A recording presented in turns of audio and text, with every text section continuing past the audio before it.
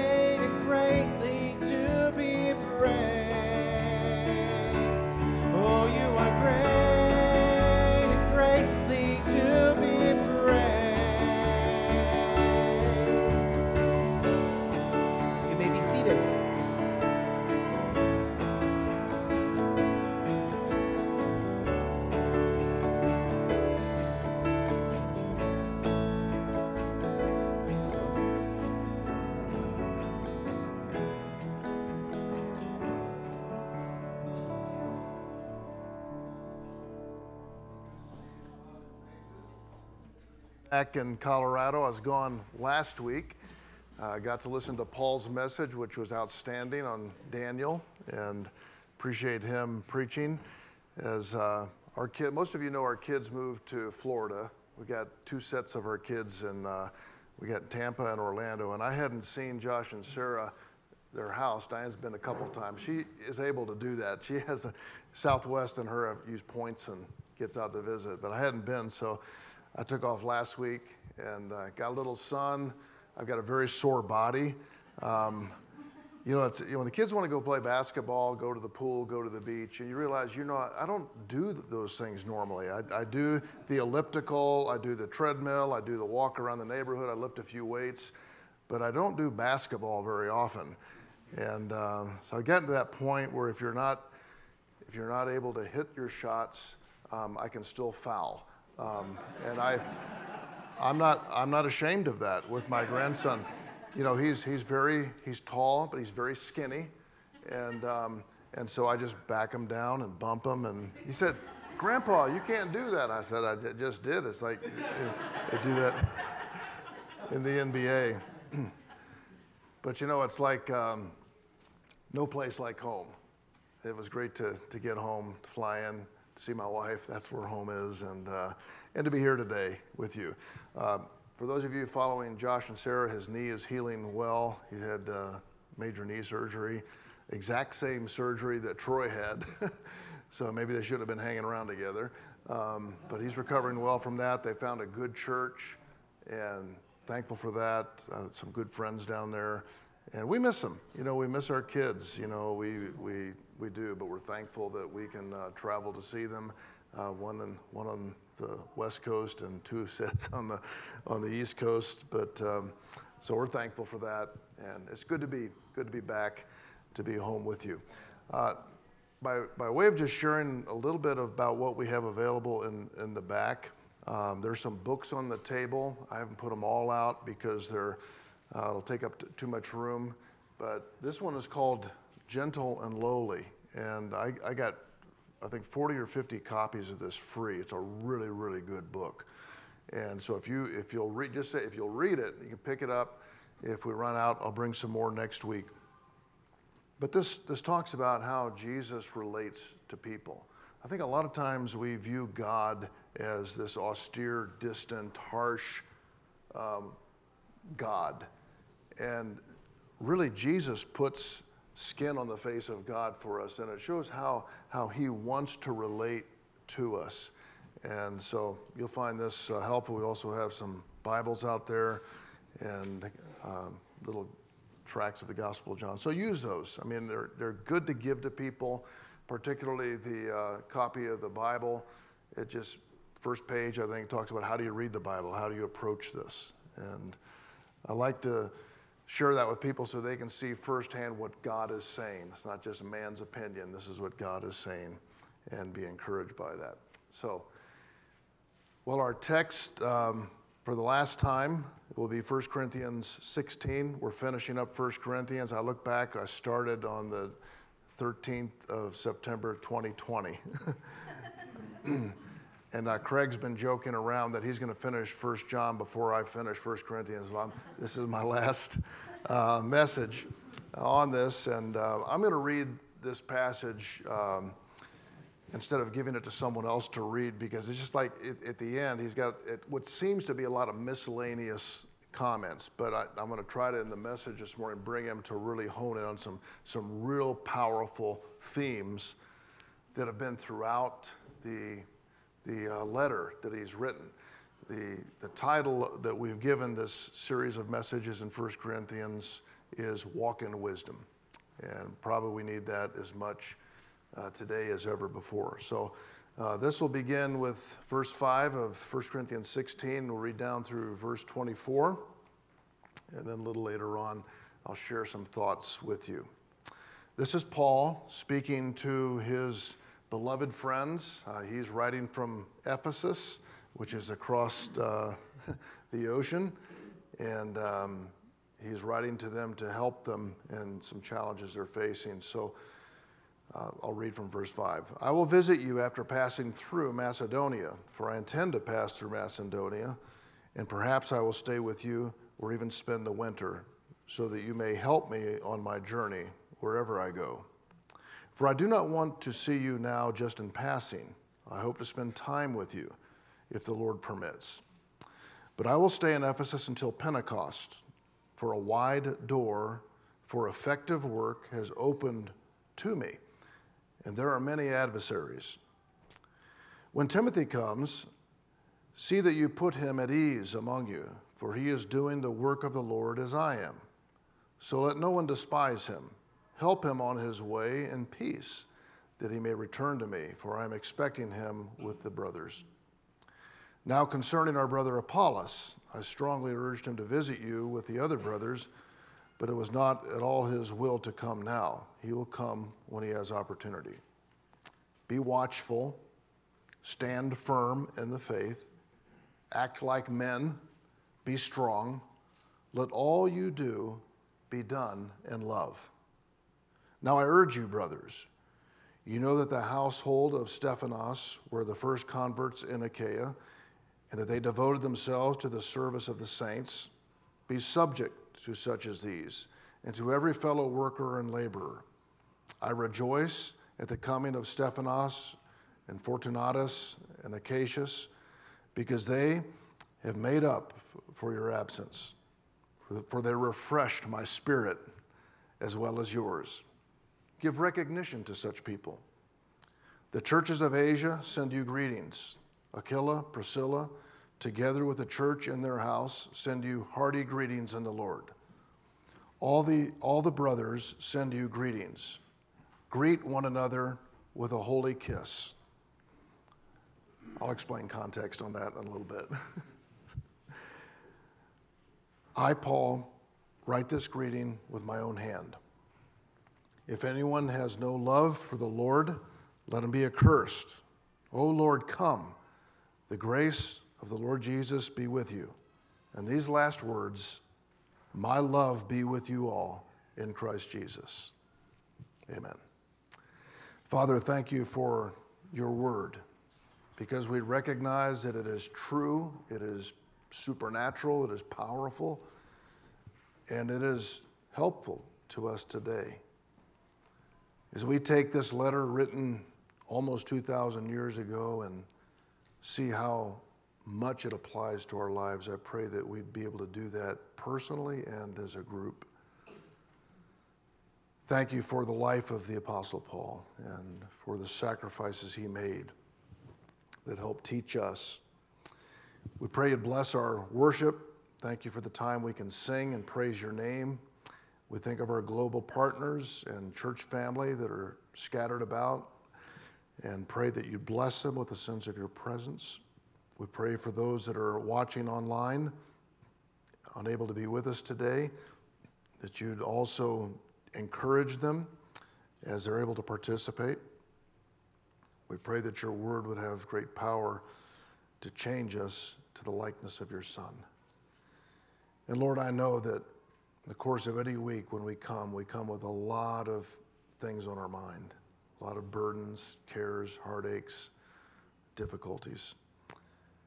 And Father, I just pray that we would, for a moment here, take all those and give them to you. Just cast them over on you and ask for your help, and that you would help us.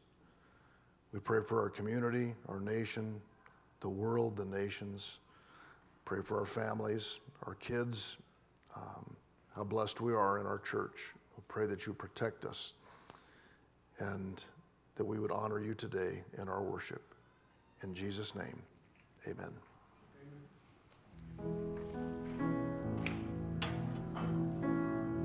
Stand with us as we worship, we sing. How God makes a way. He keeps his promises. That is who he is.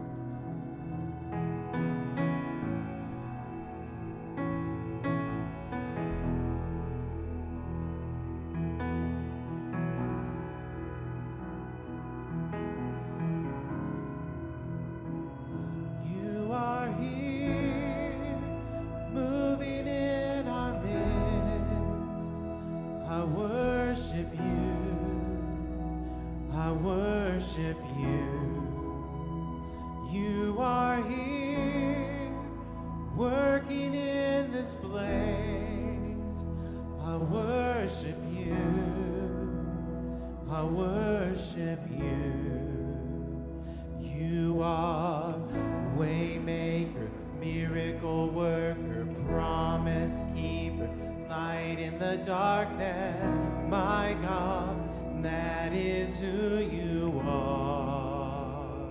You are waymaker, miracle worker, promise keeper, light in the darkness. My God, that is who you are.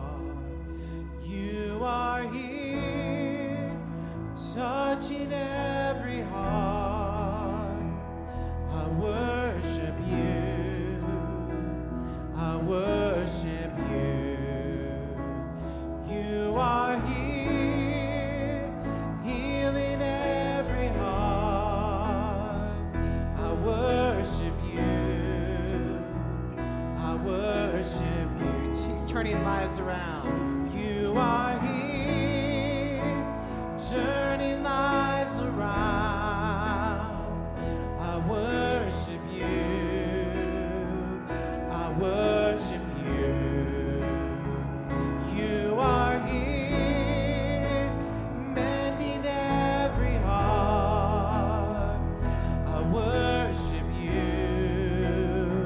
Yeah, I worship you. You are the way maker, miracle worker, promise keeper, light in the darkness. My God, that is who you are. You are the way maker, miracle worker, promise keeper, light in the darkness. My God, that is who you are. That is who you are. That is who you are. That is who you are. That is who you are.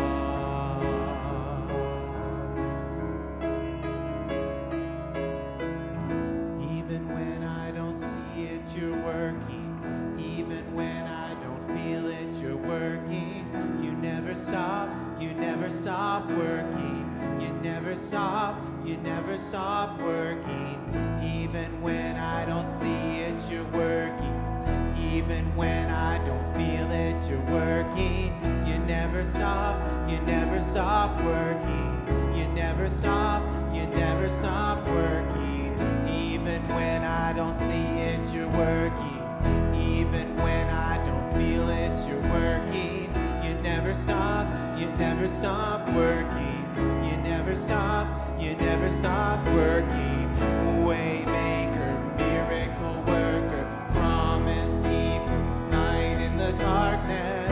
My God, that is who you are. You are the waymaker, miracle worker, promise keeper, light in the darkness. My God, that is who you are. That is who you are. That is who you are. That is who you are. That is who you are. The promise keeper made promises throughout the New Testament. One of those was to David. And yet, here he was in the wilderness by himself, fearing for his life, running for his life. And he said this, "You, Lord, are all I have, and you give me all I need. My future is in your hands, and how wonderful are your gifts to me. How good they are. I praise the Lord because he guides me, and in the night my conscience warns me. I am always aware of the Lord's presence. He is near, and nothing can shake me. I am so thankful and glad, and I feel completely secure. You will show me the path that leads to life. Your presence fills me with joy and brings me pleasure forever." When he is all we have, he is all we need, and he shows us the path to life.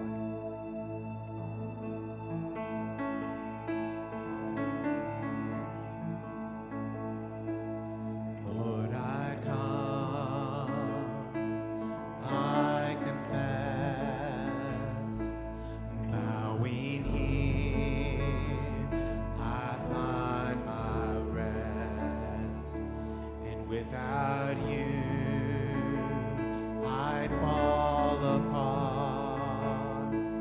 You're the one that guides my heart. We lift this up to him this morning. Lord, I need you. Oh, I need you.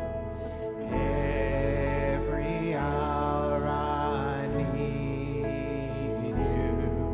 My one defense, my righteousness.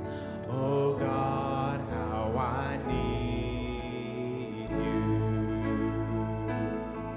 Even through our sin, where sin runs deep, your grace is more. Where grace is found is where you are. And where you are, Lord, I am free.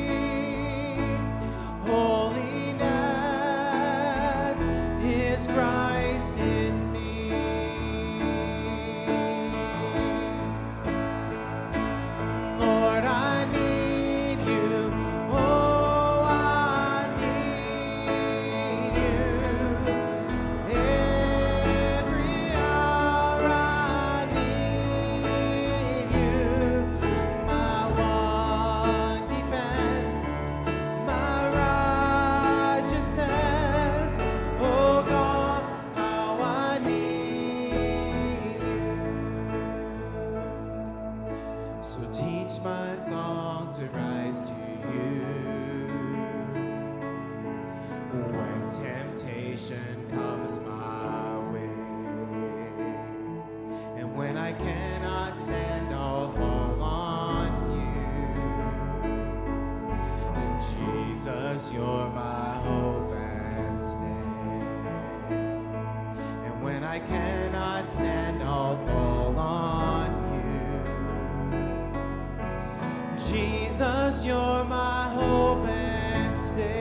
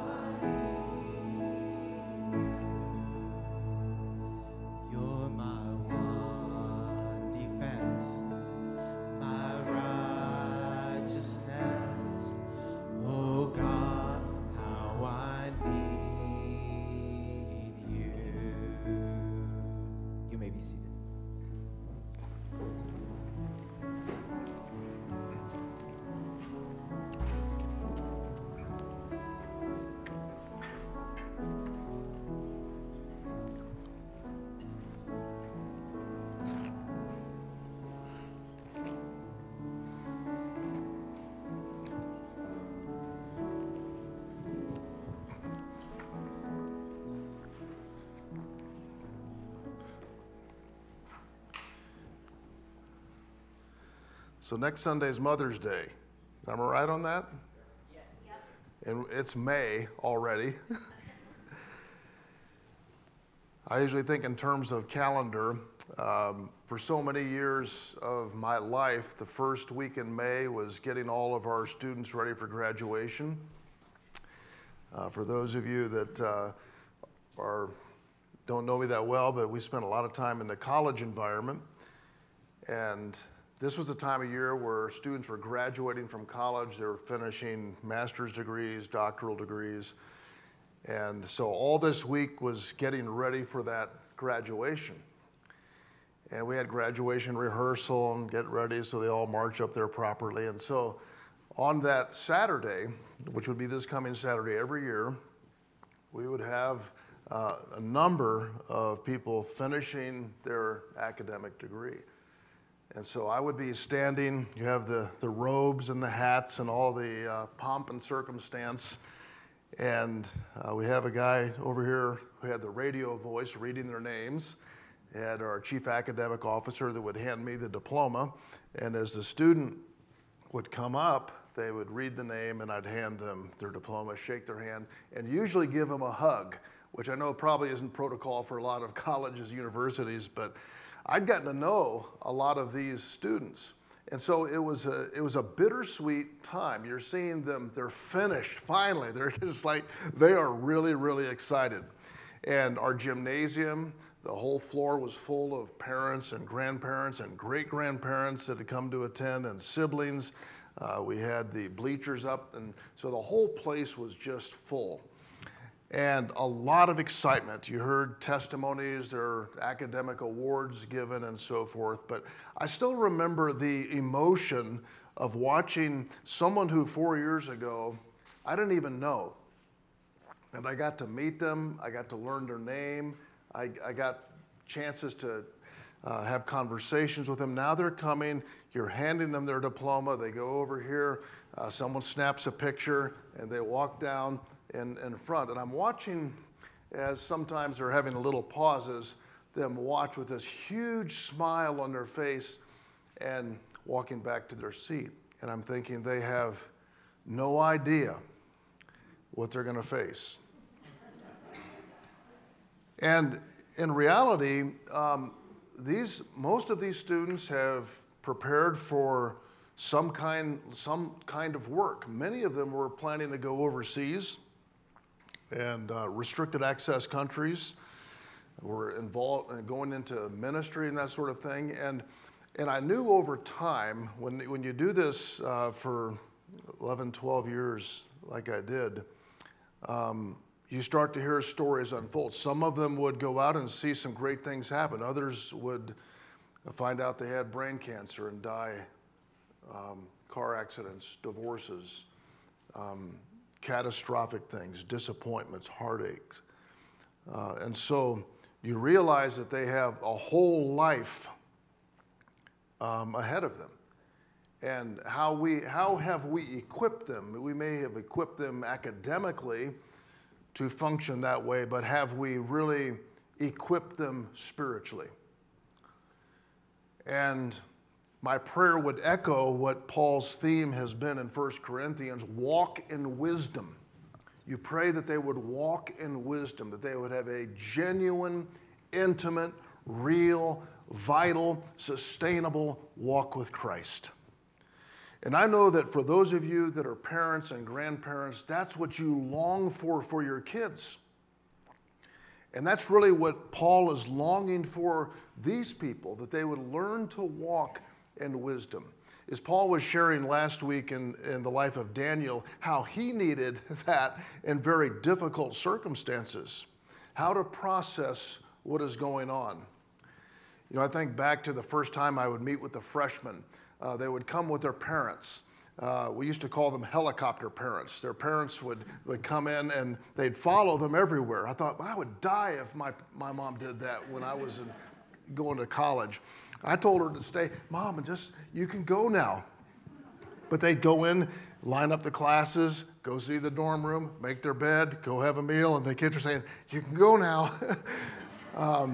But I still remember the eager anticipation when, what am I going to major in? What am I going to do? How is my life going to shape? And now they've gotten a little bit of direction, a little bit of traction. And these last few verses, to me, are kind of like when I shared a little while ago about your final speech to your kids. You know, it's like some final words that I have to say. And so, but I'd like to do, though, this morning, as I know I read quite a few verses and it covered a variety of things, but I think you can sum up some real basic ideas or basic themes that we've seen all through this letter, and summarize it to this, that when we talk about the call to walk in wisdom, I want you to take ownership of what Paul is writing, because God's word has been written for you. I want you to see that. God's word has been written for you. So, your walk in wisdom. That's the title of our message. The key verse that I think stands out in my mind that we kind of build out as we look through this last part of this chapter is in verse 9. It says, "For a wide door for effective work has opened to me, and there are many adversaries." You think, well, that's kind of a very positive statement. Some incredible opportunities have opened up for me. This is true for every believer. And there are many adversaries. This is also true. And this is why we need wisdom. This is what your kids are going to face. Incredible opportunities. But also there will be many adversaries. So Paul is challenging his friends, you, and your walk in wisdom. And I want us to just kind of break this down to 3 ways we learn to walk in wisdom. It'll be easy for you to remember. The places we go, the people we meet, and the purposes we fulfill. It's the way we learn wisdom. We learn wisdom in the places we go. In verse 5, he talks about, I'll be passing through. Well, if you know something about Paul, he was He was a traveling man. He had been to a lot of places. And it seemed at that time, it just seemed like he was all over the place. But typically he would stay for some period of time. And so he's talking about his travels. We would call Paul an evangelist. Now, my growing up experience was an evangelist would come in for a week. And he'd blow in, blow up, and blow out. That's how we'd say it. An evangelist would, typically they'd be come on there, and it's like this. And get down the aisle and repent and get your life right, and I'm gone the next week. After I picked up my love offering. But an evangelist really is church planting, establishing beachheads of the gospel. And this is what God had uniquely called the Apostle Paul to do, is to spread the good news to the rest of the world. It started in Jerusalem. We have the resurrection in chapter 15, and now Paul has been assigned this, taking the good news of eternal life to the rest of the world. And so he's always on the move. And he talks here a few details about the calendar. Pentecost was 50 days after the Passover, which that was when they celebrated Christ's resurrection, death, burial, and resurrection. And he also speaks about winter. So he's kind of talking about a calendar. Traveling was not easy in the winter because of the seas were very unpredictable. If he was traveling across the Aegean or the Mediterranean Sea, traveling was more difficult. But all along the way, God has been opening doors. This is what he said, a great door has opened to me. An effective door has been opened to me by God. And I think it's interesting how God does that. There are times when he was planning to do one thing, and it's like, you ever get it to where you keep trying, and it's not working, and you realize that that's not what God has. And this was kind of one of his experiences, that the reason he even got into Macedonia or into Greece, he was in Asia, modern-day Turkey, and he's actually writing this letter from modern-day Turkey, Ephesus, which is more toward the coast. But he wasn't even planning on getting over yet into what we know now is Greece from Turkey, but it's like the Lord stopped him, and then he hears this Macedonian call, come over and help us. And so it's like the Lord will shut down this, and then he is going to direct him in a different way. And so this is the way God works in our lives, and we need to have the wisdom to be able to discern what God is doing. I've talked to the guys in my Bible study is that we need to walk through the open doors that God brings and not kick the doors down. I think sometimes it's our way of, I really want something. I really want to do this.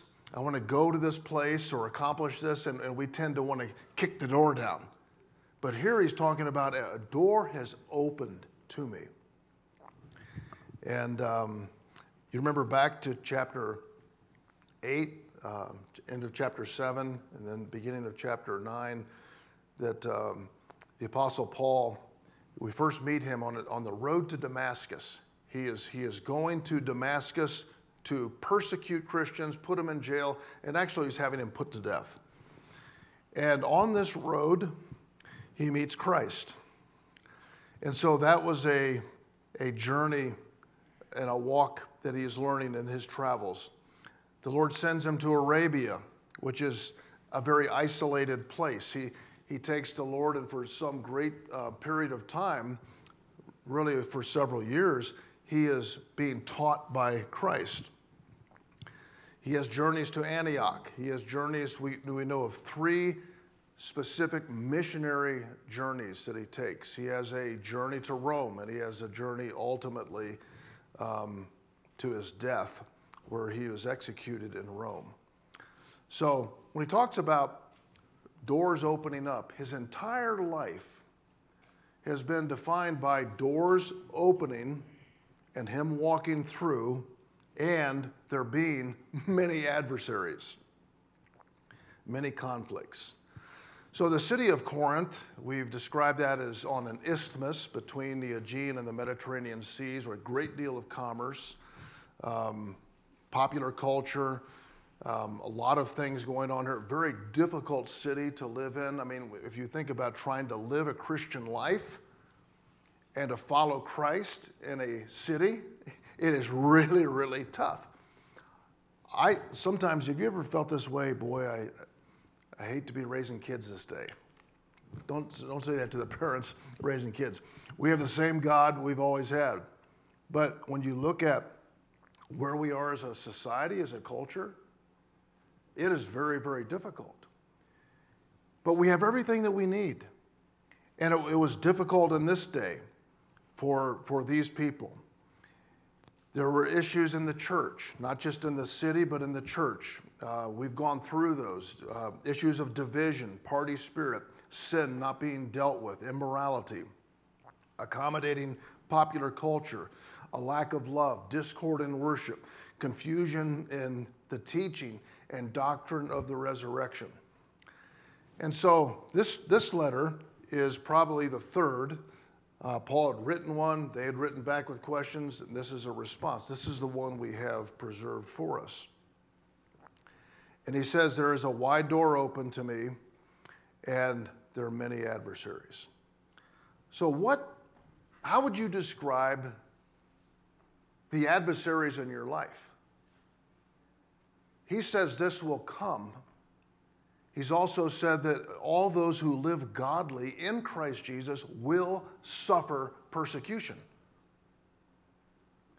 So if you follow Christ, walk through the doors he opens in your life, you will have adversity. You will have difficulty. So don't be shocked. Peter says this, don't be surprised by the fiery trials that we face.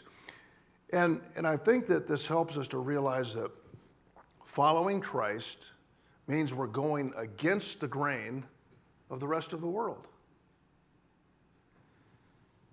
So knowing that helps us not to be so shocked by it. So what are your adversities? Well, you say Satan himself, he is called the prince of the power of the air. We say that we wrestle not.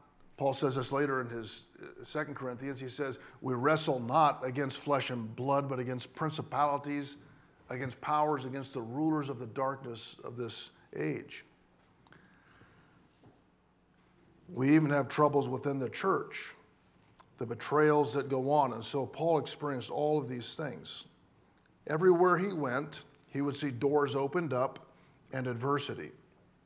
So when your kids are walking across the stage, you're taking a picture, you're hugging, you're going out for a graduation party, they're walking in front of you, you realize this, that God will be opening up doors in their life, and they will face a variety of levels of adversity. You know that that's going to happen. So they need wisdom. They need wisdom. Your kids need wisdom. You need wisdom in the same way.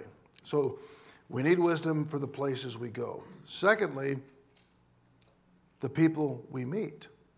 You need wisdom in the people you meet. My father-in-law used to have this saying. He said, to dwell above with saints we love, oh, that will be glory.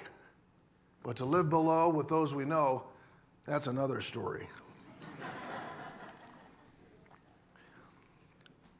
For a wide door for effective work has opened to me. There are many adversaries. What is the work of the Lord? Does anyone remember when we were in chapter 15, what I said? What is the work of the Lord? It's anything that matters for eternity. And that's people. That's people. This is about people. Wisdom in our relationships to people. In verse 18, he says, give recognition to such people. In 1 Thessalonians 2 and verse 19, it says, "For what is our hope, our joy, or crown of boasting before our Lord Jesus at his coming? Is it not you?" Ministry and the work of the Lord is about people. I think we need to understand that. We need to lay hold of that. It is not about accomplishments. It is not about organizations that you build or lead. It is not about titles and positions. It is not about the accumulation of wealth or the way the world defines success. It's about people. He talks about Timothy. He talks about Apollos. He talks about several other people. But let's just go back to Timothy, because all of this is in relationship to people. It's about relationships. The things that last for eternity, this is the work of the Lord. Relationship vertically with God through Christ, and relationships with other people. That's what life is about. It's not about stuff. It's not about the medals and the trophies. It's not about having your name on a big list or having an image on the newspaper or your people that know you. It's about those relationships. Now, Timothy, he speaks about Timothy. Let's just kind of talk about how he's interacting with these things. In verses 10 to 11, he says, "When Timothy comes, see that you put him at ease among you, for he is doing the work of the Lord as I am. So let no one despise him. Help him on his way in peace, that he may return to me, for I'm expecting him with the brothers." So when you think about this, it's interesting. He talks about Timothy is his understudy, his young son in the faith. And he's talking about how he's sending Timothy to them. Be nice to him. Treat him well. Don't give him a hard time. Don't despise him. You say, well, what's going on here? I think several things. One is that you've got Paul, who's got status. He's got weight. He's got gravitas. I mean, that's the Apostle Paul. Now he's sending his young understudy. Now, we're not going to pay attention to him. But yet, Timothy is called of God. He's been ordained in ministry. He is prepared for ministry. He is younger. But Paul is saying, treat him right. You know, typically pastors are given to help people grow. And so your whole ministry is to help people. But do you realize how much the people in the church help the pastor? That pastors also need help? Now, I can say this now because I'm older. But when I first started pastoring, I'd gone to college, gone to grad school, got married, and I started pastoring. I was 24 years old. Now, I looked a little different. This is true. But now I know some of you are thinking, 24? How could anyone sit out there? How could anyone call you pastor? I had some people say, are you still in high school? Because I just looked young. But let me tell you an experience for Diane and for me. We were so blessed in those early years. I mean, we had people coming that were old enough to be my parents, my grandparents, my great-grandparents, and they loved on us. They encouraged us. They would ask us, what do you need? How can we help you? They'd be doing stuff for us all the time. So that for us getting started in ministry, it was really good. It was very, very encouraging. And it was encouraging for our kids when they grew up in a pastor's home. It's not always that way. I know some young guys, they'll finish seminary, they'll go off and they'll pastor their first church, and it's like they just hit a buzzsaw. They can't do anything right. And I'm sure it goes both ways, because I think Probably a lot of pastors have been pretty miserable to their people and vice versa. But what Paul is saying is you as a church family really encourage Timothy. Don't be on his case. Don't dismiss him. Do not despise him. He talks about Apollos coming. He was a very popular speaker, but he worked well with Paul. He talks about first converts in Achaia in verses 14 to 18. He says, these people refreshed my spirit as well as yours. So this, what should be happening in the church is pastors encouraging people, people encouraging pastors. These others that are visiting, we're giving of ourselves to help them. And I look back over all of the ministry over the last 40 plus years, and I feel like unusually blessed with the people I've pastored. In fact, right now, I shouldn't say this to you because you start to get a big head, but I'm kidding. But I feel very blessed. I think I speak for Diane too. Feel very blessed to be your pastor, to be a pastor here. And my prayer is this, that wherever you go, because I don't know where we'll all be in 10 years. You know, you could be in a different state. We're always having people move away. Wherever you go, that you be a blessing to a pastor. And that they would be that way to you as well. This is the work of the Lord. The work of the Lord is people. It is, people are what matter for eternity. Look at everything else up on this stage. I mean, everything physical we see, bank accounts, money, jobs, trophies, medals, accomplishments, buildings that are built, fields that are planted, all of that stuff is going to go away. But people are forever. People are forever. And so I ask you this question, who are you investing in?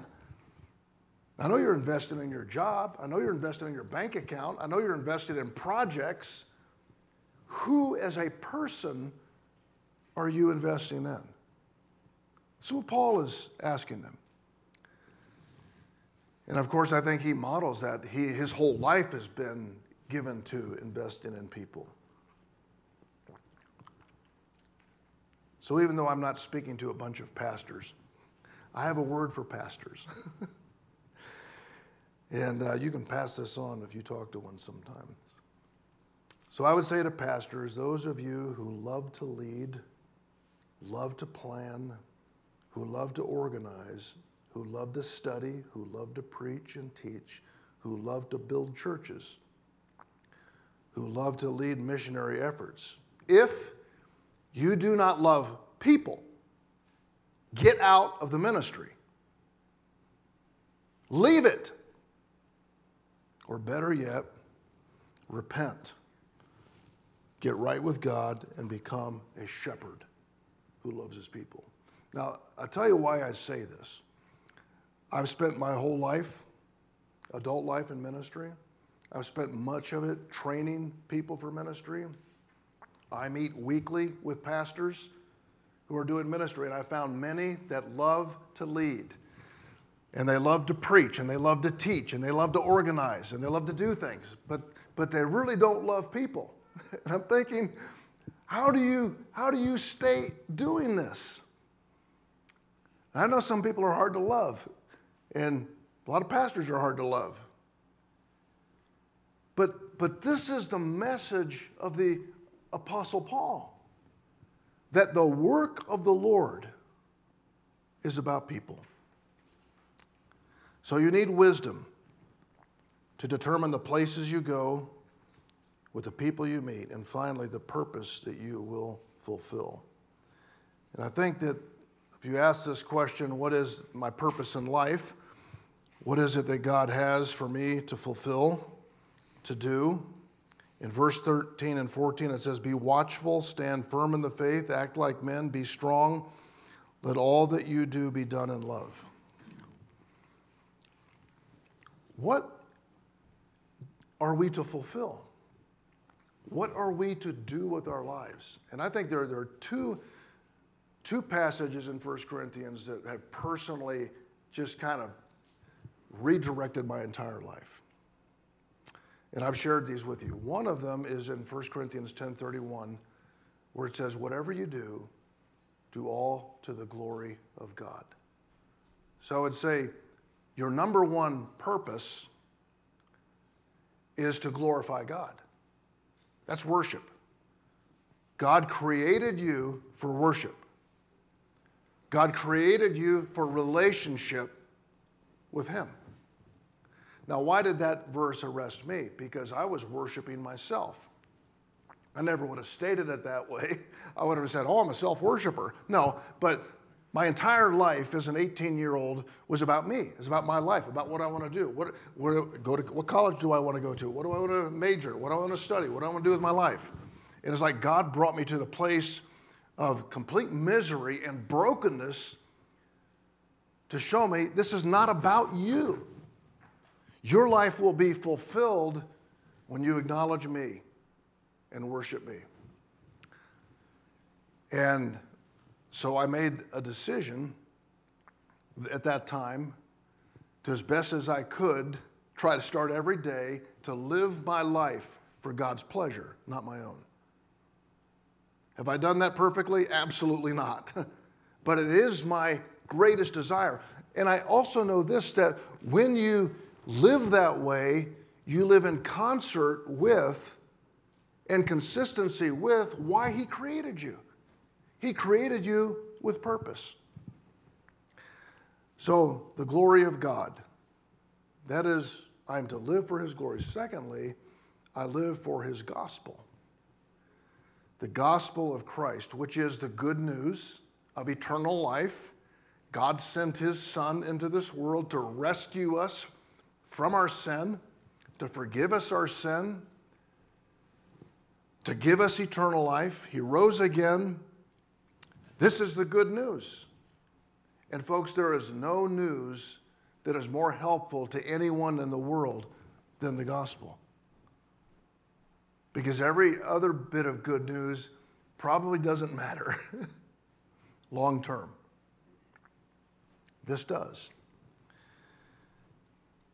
And I remember reading through 1 Corinthians 1 and verse 18, it says that the preaching of the cross, in other words, that's the good news, the message of Christ died, was buried, rose again, is to the world foolishness.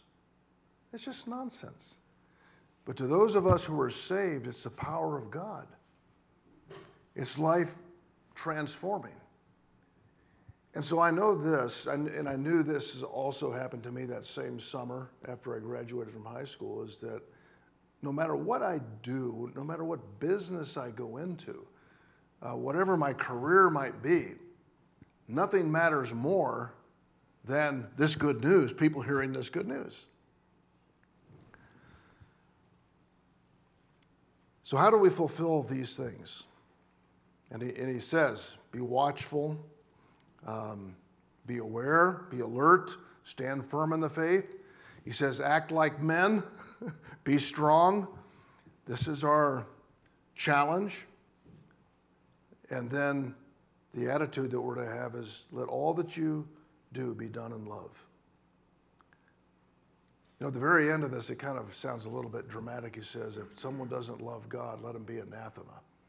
That's actually an Aramaic word. He throws in two Aramaic words, anathema and maranatha. Anathema, I mean, if you don't love God, you're not going to love people. In other words, this is the message. Loving God, loving others. And if you don't love God and love others, let that person be accursed. And then Maranatha is saying, Lord, come. This is the hope, the expectancy that we have for Him. So in your life, you know, we've read through 1 Corinthians. He's speaking to these people. You're making the application in your own life. God wants you to learn to walk in wisdom. We need wisdom today. The places we go, the decisions you make, the choices you have, the doors that open up, the doors that may close, the adversaries that you'll face. You recognize this, that the spiritual warfare in all of the places you go, you need wisdom. You need wisdom in how you work with people. That's what life is about. And finally, you need wisdom on the purposes of your life. Why are you on this earth? I hope you figured that out. I hope your kids figure that out. Because if you spend your whole life chasing dreams that fade away, it's a very empty feeling. God created you with purpose. So I'll leave you with a takeaway. How do I walk in wisdom? Number one, there are three of these. Seek wisdom consistently. How do you seek wisdom?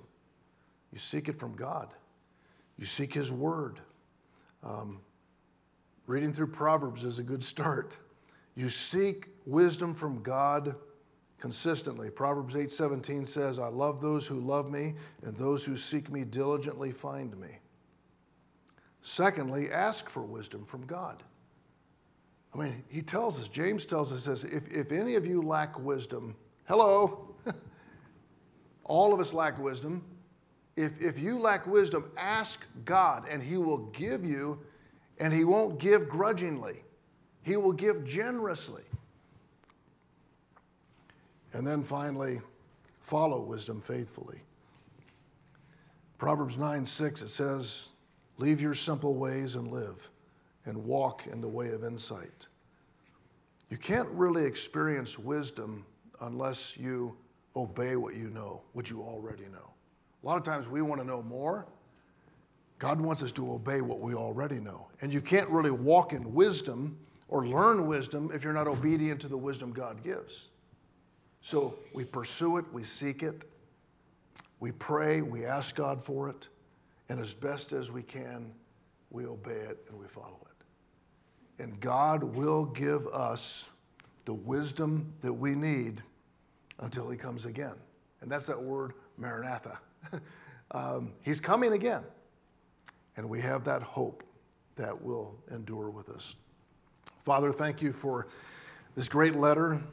Thank you for the ways that it applies to our lives. And I pray that you'd help us to each one walk in wisdom, to realize that the places you send us, the open doors, there are many, many adversaries, the people we come in contact with, Lord, may be very challenging, but this is what ministry is about. And then the purpose for which you've created us, to glorify you and to spread your gospel. So Lord, help us to pursue it together. We pray in Jesus' name, amen.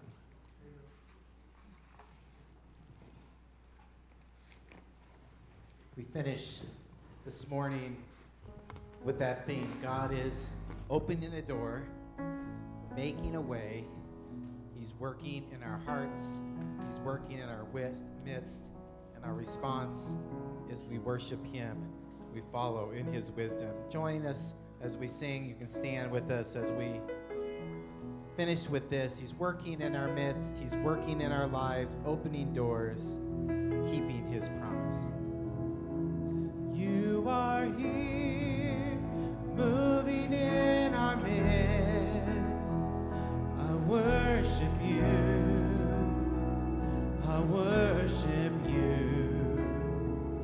You are here, working in this place. I worship you. I worship you. You are waymaker, miracle worker, promise keep, light in the darkness, my God, that is who you are. You are waymaker, miracle worker, promise keeper, my God, that is who you are. Thanks for being with us this morning. Have a great Sunday here at Space.